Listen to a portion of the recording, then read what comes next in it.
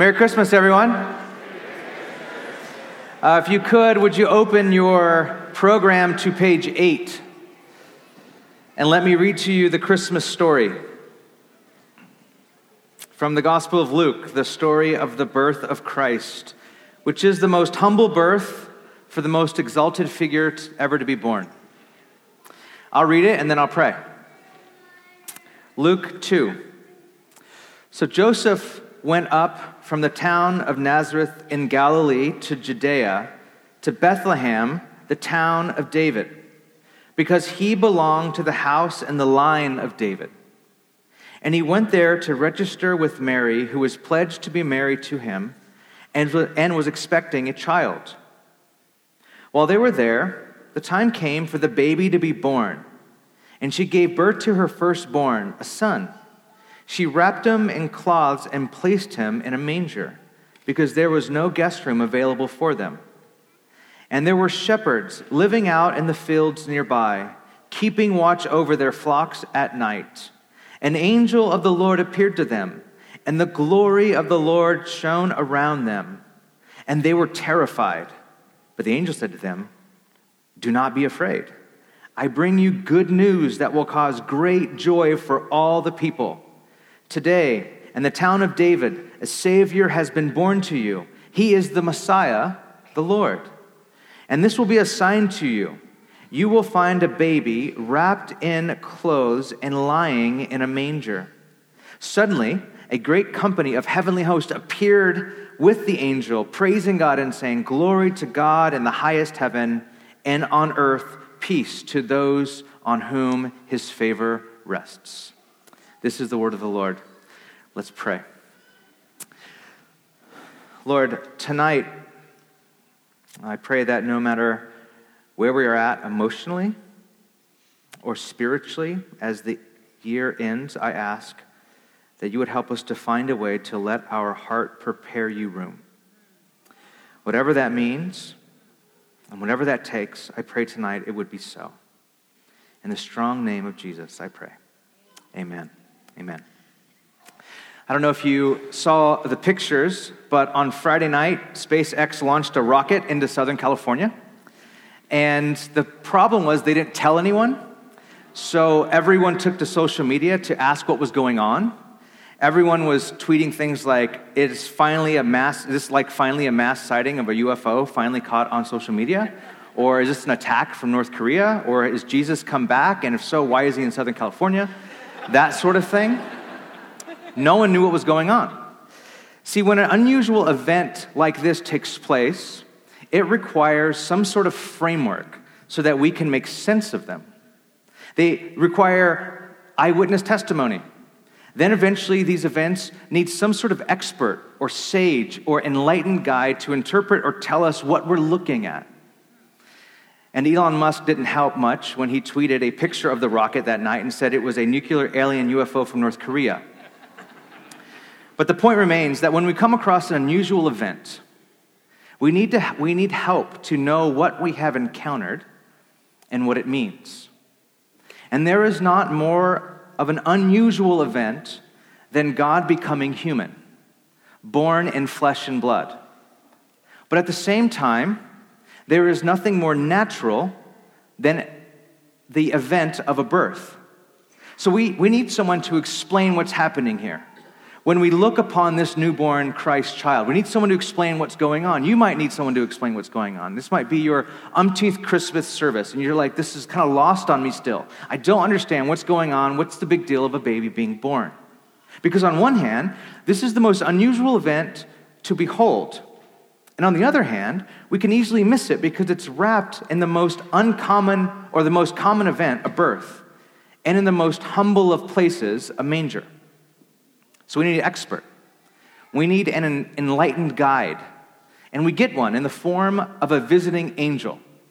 And this angel is so excited. I can imagine this angel gets his duty, like he gets his thing. Like God's like, "Okay, I need you to go to announce my birth." I mean, that's high up there for an angel, right? Like, you got to be pulling a lot of hours as an angel to get that sort of like kickback. And so he gets excited and he goes off on his angel duty and it's like he announces the birth of Jesus with full glory on. He just shows up in this bright light, and he scares these poor little shepherds to death. And the first thing the angel has to do is say, sorry. Like, sorry, my bad, don't be afraid. I bring you good news. And here's the good news that the angel brings. Verse 11. Today, in the town of David, which is Bethlehem, a Savior has been born to you, and he is Messiah, the Lord. Now, first off, if you are a Hebrew shepherd, this is the greatest news you can ever be told. The Messiah, the Lord, the Savior, the Redeemer of your people and the world has come to you finally. You've been waiting for him for generations upon generations, and he is finally here. And this Messiah has come to bring on earth peace. He has come to bring shalom. He has come to bring things back to the way they ought to be, the way things were meant to be. Peace, integration, wholeness. This Messiah, this Christ has come to do that. He's come to crush the thing that has been crushing us. He has come to break the power of that which has been enslaving us. Now, the next question these shepherds would have been asking is, where is he? Where can we see this Messiah? And here we are given, this angel gives us a sign. This is important because the sign of the Messiah is a peculiar sign. He says this, the angel says, this will be the sign to you. Here's the sign that you need to be looking for to see this messianic figure, the Christ, the Messiah. This is what you need to be looking for. Here's the sign. You will find a baby wrapped in cloths lying in a manger. And there it is. That's the sign. And we might have never have found it unless we were given this sign. We would have skipped right over it. And what is a sign in the Bible? A sign in the Bible is an event that brings fresh revelation of God's creative and saving energies and produces in people awe, amazement, and submission. That's what a sign is. Signs are a big deal in the Bible. They are events that are so big, no one can miss them. The parting of the Red Sea is a sign. Manna from heaven is a sign. The day standing still for Joshua is a sign. The walls of Jericho come tumbling down is a sign. Jesus walking on water is a sign. Jesus making the leper's skin brand new is a sign. Jesus rising from the dead is a sign. And all these signs produce in people awe, amazement, and even submission. But we would have missed this sign. We would have missed this one. We needed this angel to explain what we're looking at as we behold this child. Because when we think of God showing up, we think of him showing up with signs and wonders, shock and awe, with thunder and lightning. That's how we think of God showing up. But you could not tell this baby apart from any other baby born of lower class means. Human eyes could not see it. This child looked like a normal child. This baby looked like a normal baby. So what does this sign tell us about God? Why did this angel say, this is the sign?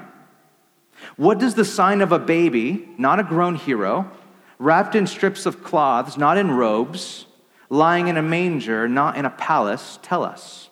What does it tell us about God? It tells us that we need to leave room for God to surprise us.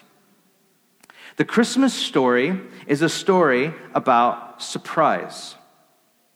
It is about the surprising length God would travel to rescue us.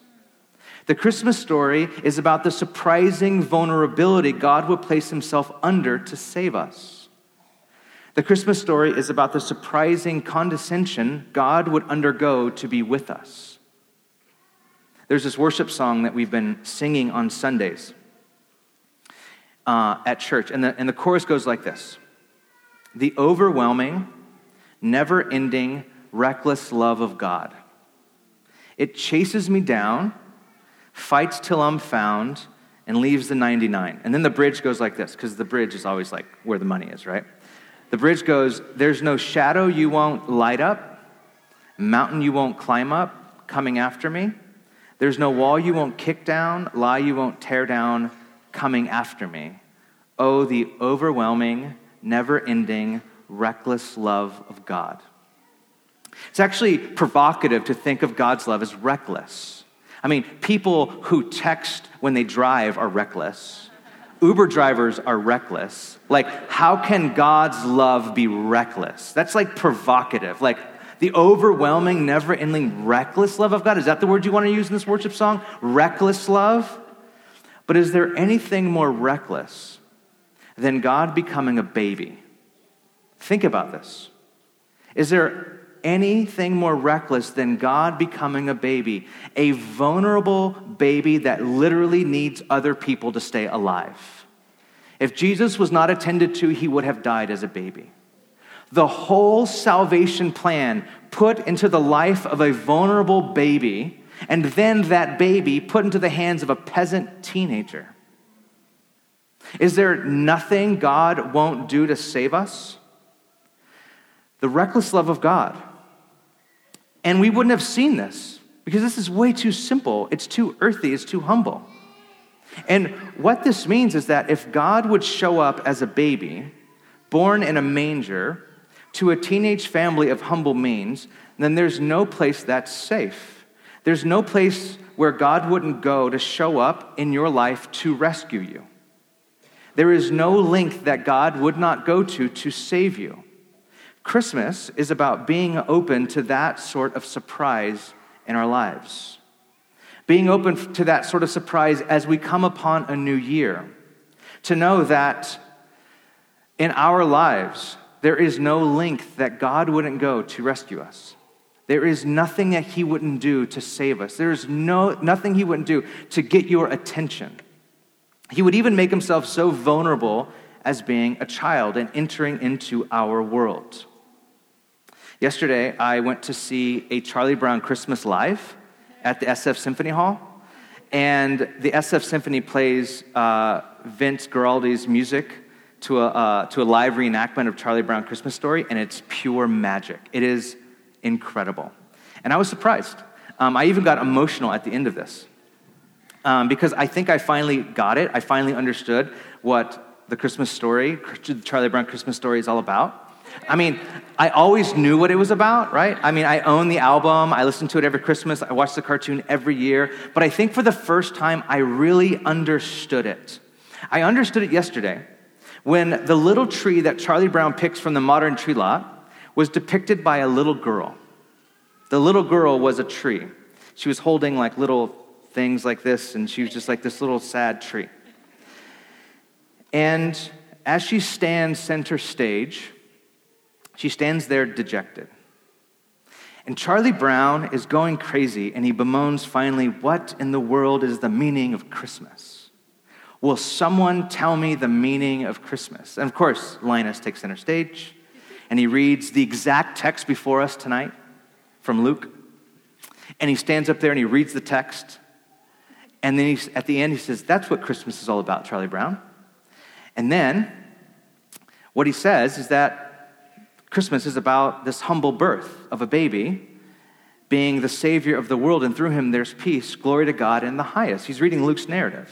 And then right after that, in the play, and even in the cartoon, but more so in this play, all of the characters gather around this sad little tree, and they gather around her, and there's this transformation that takes place. You don't see her being transformed. You see hands in the air and everybody's kind of guarding her. But all of a sudden, everyone backs out, and then boom, she's like new. She's wearing this beautiful, like Christmas tree dress thing.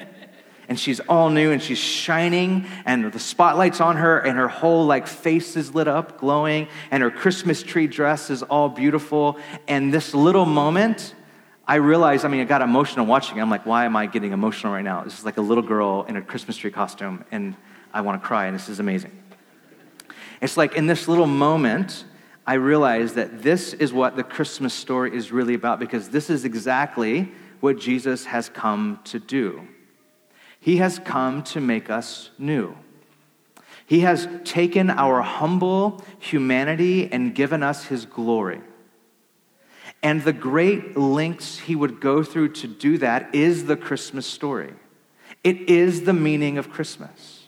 that he would take on the humble skin of humanity to become the light of the world, that we would have a change, that we would be changed, that we would have a possibility of having peace with God, that we'd have the possibility and the opportunity before us to have peace with ourselves, that we would become new, that he would, in his humble humanity, exchange his glory for our flesh.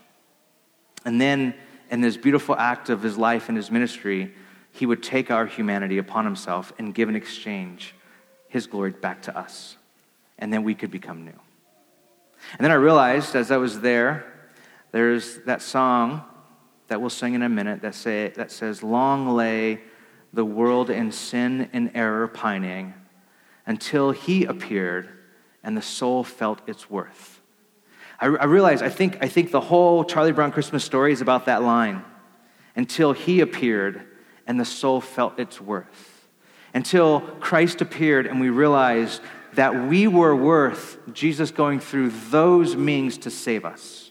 That our souls were that worthy before God. And I don't even understand that. But all I can do really is accept it. I can receive it with joy. I can receive it this Christmas and go, God, is there any place that you won't go to show me your love? Is there any place, any length that you would not go? And every Christmas, every single time I ponder this story, the Christmas story, I think most of the time when I'm studying this Christmas story, I just get struck with the fact that Jesus would make himself that vulnerable to save me. That Jesus would make himself that dependent on another human to save me. And that Mary would say yes to all of it, and that the angels would be involved in this whole thing, and there would be animals. I mean, all of these things that would take place for a salvation campaign for us. And unless someone told us this was what was happening, we would miss it. It's that plain, it's that simple, and it inspires that much awe. This is what God would go through to save us. And until he appeared, and the soul felt its worth. Would you stand with me? If you've been with us for these past 4 Sundays, you know that so far we have lit the 4 candles of the 5 Advent candles. And each of these candles symbolizes something different: hope, peace, love, and joy. And their symbolism, we find different opportunities to pray into the fullness of what the Advent season means. Tonight, as we light the Christ candle, we celebrate that Jesus, our Emmanuel, has come to us, and we feel its worth.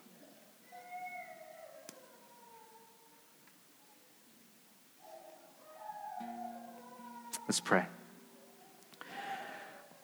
Lord, as we stand and we worship, I know that the chaos of the season could be missed in the simple beauty of what this whole season means. And I pray, God, that you would strike us with this realization. It might be tonight, right now, during this song. It might be on our way home. It might be as a Christmas carol is played in the background of us opening presents tomorrow. It might be in the fact of our family being together after a long time. It might be the fact of the pain of this season and how we feel so alone. And then you draw near to us. Whatever it is, I pray that you would surprise us, God. I pray that you would go to great lengths to show us your love for us individually, Lord. That you show it to our hearts. That you would say to us, I am with you. I am Emmanuel. I am God with you. And what I did to be with you and what I did to be among you is so humbling and so even humiliating, but you are worth it. I pray our soul would feel that worth tonight. That we would feel almost like dignity would be brought back to our lives. Like we have a God who's pursuing us. We have a God who's coming after us. We have a God who would go to any length to reach us. I want to pray this next year, Lord, for those in this room that haven't been to church in a while, for those in the room that have maybe never been to church, I pray that this next year, 2018, will be filled with ways that you are pursuing them and showing them how much you love them Haven't you that you're after them to show them your love and to redeem them, to bring them shalom, to bring them peace. Thank you, God. We worship you, Lord, together in song. As we pray in Jesus' name.